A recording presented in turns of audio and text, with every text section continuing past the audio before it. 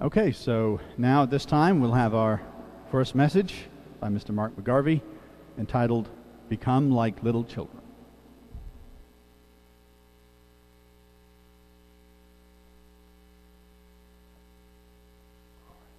Good afternoon, everyone. And what a beautiful afternoon it is today. Good to see that heat and sunshine that we've been looking for. Back on Tuesday morning when it was like 2 or 3 degrees, man, it was tough to be out there. It really was. And actually, I'm going to, bear with me here a moment, I'm going to get a drink of water here.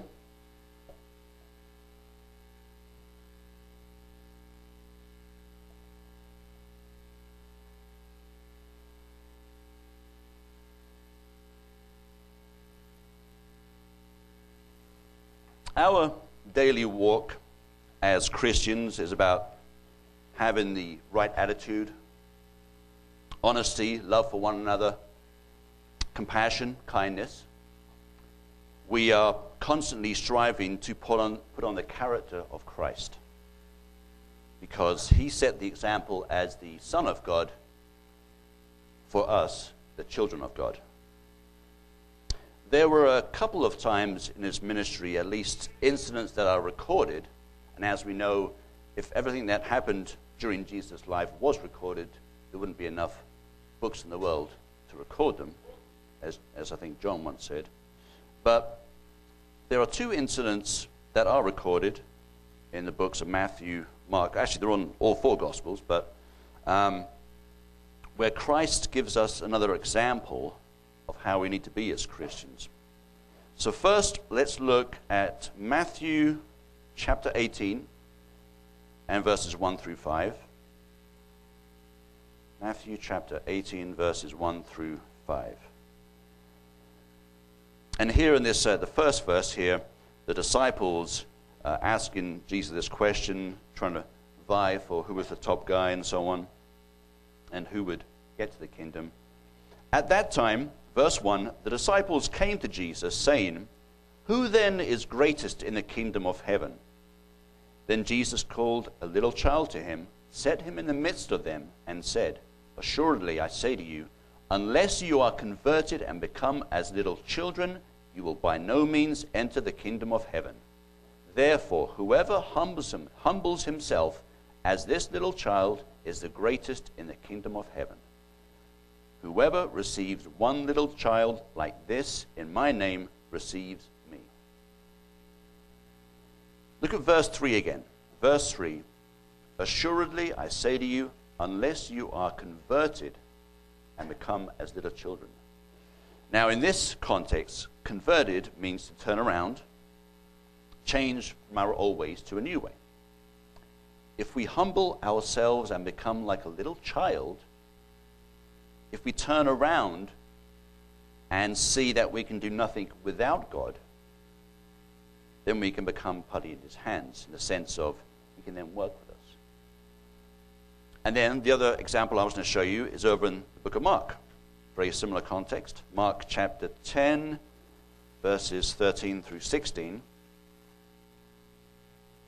Mark 10, verses 13 through 16. Verse 13. "Then they brought little children to him that he might touch them, but the disciples rebuked those who brought them. But when Jesus saw it, he was greatly displeased and said to them, 'Let the little children come to me, and do not forbid them, for of such is the kingdom of God. Assuredly, I say to you, whoever does not receive the kingdom of God as a little child will by no means enter it.' And he took them up in his arms, laid his hands on them, and blessed them." Initially, the disciples tried to stop the parents from letting their children see Jesus. Don't bother him. Leave him alone. He doesn't want to talk to you today.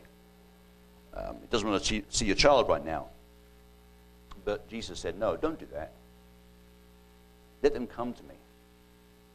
And then he says in verse 15, "Whoever does not receive the kingdom of God as a little child will by no means enter it." You think about our little children. Many of them are here today, no classes today. And when I mean little children, those under the age of 5 or 6. Toddlers, babies, they are totally dependent on their parents. For food, shelter, when they get sick, to take care of them, and on and on. What Jesus meant in both of these passages, Matthew and Mark, is we must exhibit that same sincerity. Exuberance and a trusting attitude, just like a child, toward our loving God. It doesn't mean we're going to act all innocent like puppies, like little babies, or be naive to the world. No. We must completely and unconditionally trust and have faith that He is our God and that Jesus Christ is our personal Savior. 100% unconditionally trust and have faith in Him. It's interesting, this past week we had MLK Day on Monday, commemorating Martin Luther King Jr. Here was a great man who had a calling in his life, and he followed that calling through to the end. This year commemorates 50 years since he was assassinated in April 1968. But I have always loved his I Have a Dream speech. That was given, I looked it up, I knew it was 1963. It was actually given in Washington, D.C. on the Mall in front of hundreds of thousands, maybe over 1 million, I'm not sure the exact numbers, in August 1963. Now, personally, this is my viewpoint, I think it's the greatest speech ever given by any man. I mean, it was that great. And you can actually go online to YouTube and watch the whole speech. I mean, I can think of them, maybe a big statement, but it's every time I hear it, it makes the hairs on the back of your neck stand up. Tremendous, awesome speech. He was a fantastic orator, and hundreds of thousands on that day were captivated by his words. He'd mastered the skills of how to give a perfect speech or how to give the greatest speech. You can look back at some of the people the last 50, 60 years. JFK was a good speaker, gave some tremendous speeches in his short term as president. Ronald Reagan was a great communicator. Barack Obama is a great orator. But nobody can touch that speech that MLK delivered that day. And my favorite part of that speech was, I've got a quote right here. My favorite part on that speech was, quote, "I have a dream that my 4 little children will one day live in a nation where they will not be judged by the color of their skin, but by the content of their character." Powerful words. Had Martin Luther King lived, if he'd never been assassinated, had his work continued, he'd be a lot better off today. I know that for a fact. With all the current situation in our country the last couple of years, with the fighting, the name-calling going on between all different sides and factions, he set the standard. He led the way in how to do a peaceful protest. They would go and march down in Alabama, Mississippi, Georgia. They would go and march, do their thing, and get to the place and sit there, stand around, talk. They'd be holding their banners and so on. They weren't throwing rocks at the police, shooting opponents against them. Now, unfortunately, they were beaten. The senator, what's his name, John Lewis, I think. He's a senator right now. He was there 50 years ago as a young, I think he was a college student at the time in his 20s. He got beaten with a brick by somebody, I think by one of the opponents that one time back in the early 60s. They had a tough time trying to get the civil rights going. Unbelievable. But he kept going right through it. Nothing would alter his life, his way. And it's a tremendous example to anybody who is in that civil rights fight today, as it were. Look to him. He was the perfect example. So I've got a little, Brian, I've got a little video here I want to play. It's about a minute and a half. Play this video, and see what you think about it. Go ahead. No matter we have the same skin color, we're still twins. They may not be related, but these girls are as close as sisters. Zuri's my best friend, and I love her, and she likes to play with me when she comes to my house, and she's my best friend, and I love her. Gia Sarnicola and Zuri Copeland met in preschool, but if you ask them, they'll convince you that they're twins. Their moms say another child recently tried to break the news to the girls that they aren't twins, but they were not having it. We had the same birthdays, and we wear the same clothes, and we go to the same school. While Gia's birthday is actually 2 days before Zuri's, it's close enough for them. Even better than having the almost same birthday, the girls say they have the same soul. We love each other so much. I love her this big, and I love her a lot and a lot and a lot. She's my best friend in the whole world. Whether they're soulmates or sisters, they certainly have a bond that seems unbreakable. For InsideEdition.com, I'm Mara Montalbano.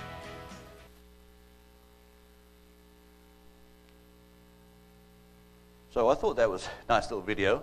My wife showed that to me a couple of months ago, told me about it, several weeks ago actually. And I just like the way the two girls, Gia and Zuri, just love each other like sisters. There's no barriers, there's no pretending, there's no problem.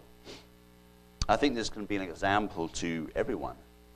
You know, this is how we should interact with our brothers and sisters in Christ.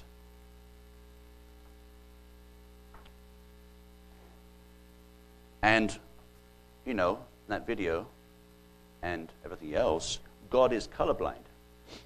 He does not see color. He sees our heart. We're defined by our character. Whatever our race, our ethnicity, our heritage, if we exude a Christ-like character, then he can see us as one of his children. And one day say to us, well done, good and faithful servant. So again, with the video, young Gia and Zuri show us the kind of heart and mind we should have. Become like little children, receive our prize, the glorious kingdom of God, as little child would. With unbridled joy, excitedness, exuberance, like when a child gets a new toy or a new gift. My kids, when they were a lot smaller, any kind of birthday present or toy, and some of you would know the same thing, been there before, those of you parents. Just imagine when they were younger, when you'd give them something they really, really wanted, how happy they were. They would run and jump and sing a song and do everything else. I mean, I remember myself when I was, going back a few years here, when I was, I think, 12, I got my first BMX.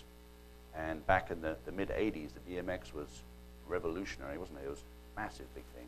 Going from regular racing bikes and the big old, well, in Britain they call them the butcher's bike with a big solid frame, weighs about 100 pounds, to BMXs, which would jump and do all the skills and stuff. And me and my brother, I was 12, he was about 10. We got these two blue BMXs with the yellow plastic spokes. And I loved that. Of course, I've been pestering my parents for a year or so to get them. But man, when we got them, they loved it because we were gone for hours outside playing and running around and jumping off curbs and making wooden ramps for ourselves, almost killing ourselves in the process, but it was great fun. But you know, that joy they show, that happiness they show when they get a gift or a toy, that's a kind of exuberance we need to show. Because we have a prize, a greater prize, to look forward in the future.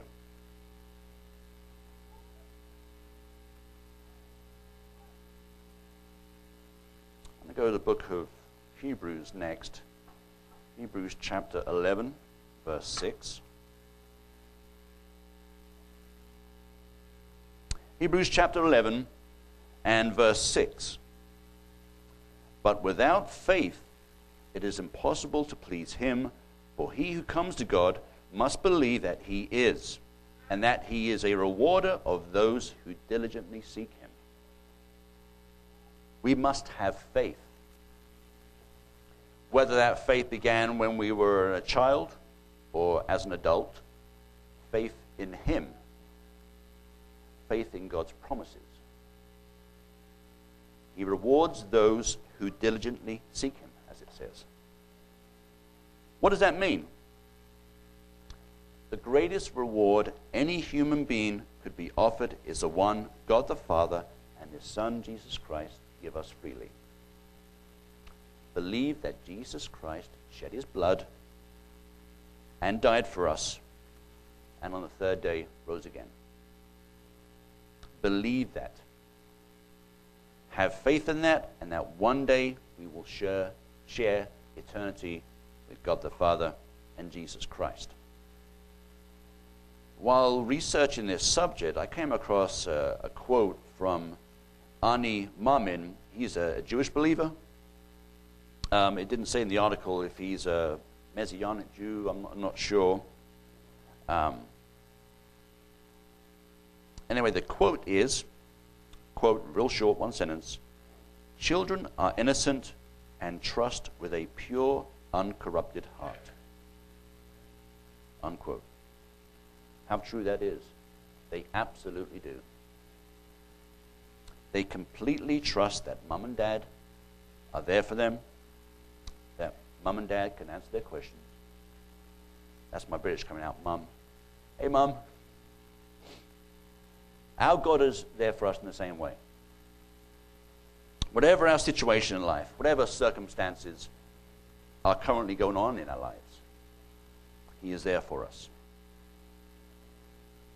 And after that moment, when Christ breathed his last breaths on the cross, on the tree, the curtain in the temple was rent in two. The barrier between us and God the Father smashed. With Christ as our intercessor, we can come before God the Father. Little old you and me can go before the ultimate and supreme ruler of the universe, the Almighty himself, and pray for whatever we need to pray for.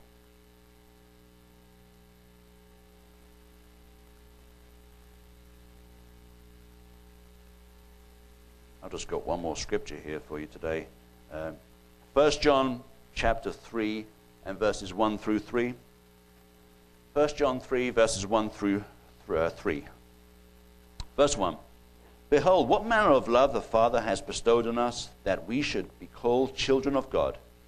Therefore the world does not know us, because it did not know him. Beloved, now we are children of God, and it has not yet been revealed what we shall be. But we know that when he is revealed, we shall be like him, for we shall see him as he is. And everyone who has this hope in him purifies himself, just as he is pure. This is a great passage with a message of hope. God the Father and Jesus, his Son, have rained their love on us. They have poured it out on us. If we give ourselves to God as little children, pure and totally trusting in him, it brings us that much closer to him and the kingdom. As John says here, we are God's children, and we shall see him as he is. One day, we will inherit a new body and be like him. We will then have achieved that marvelous gift of becoming a member of the God family.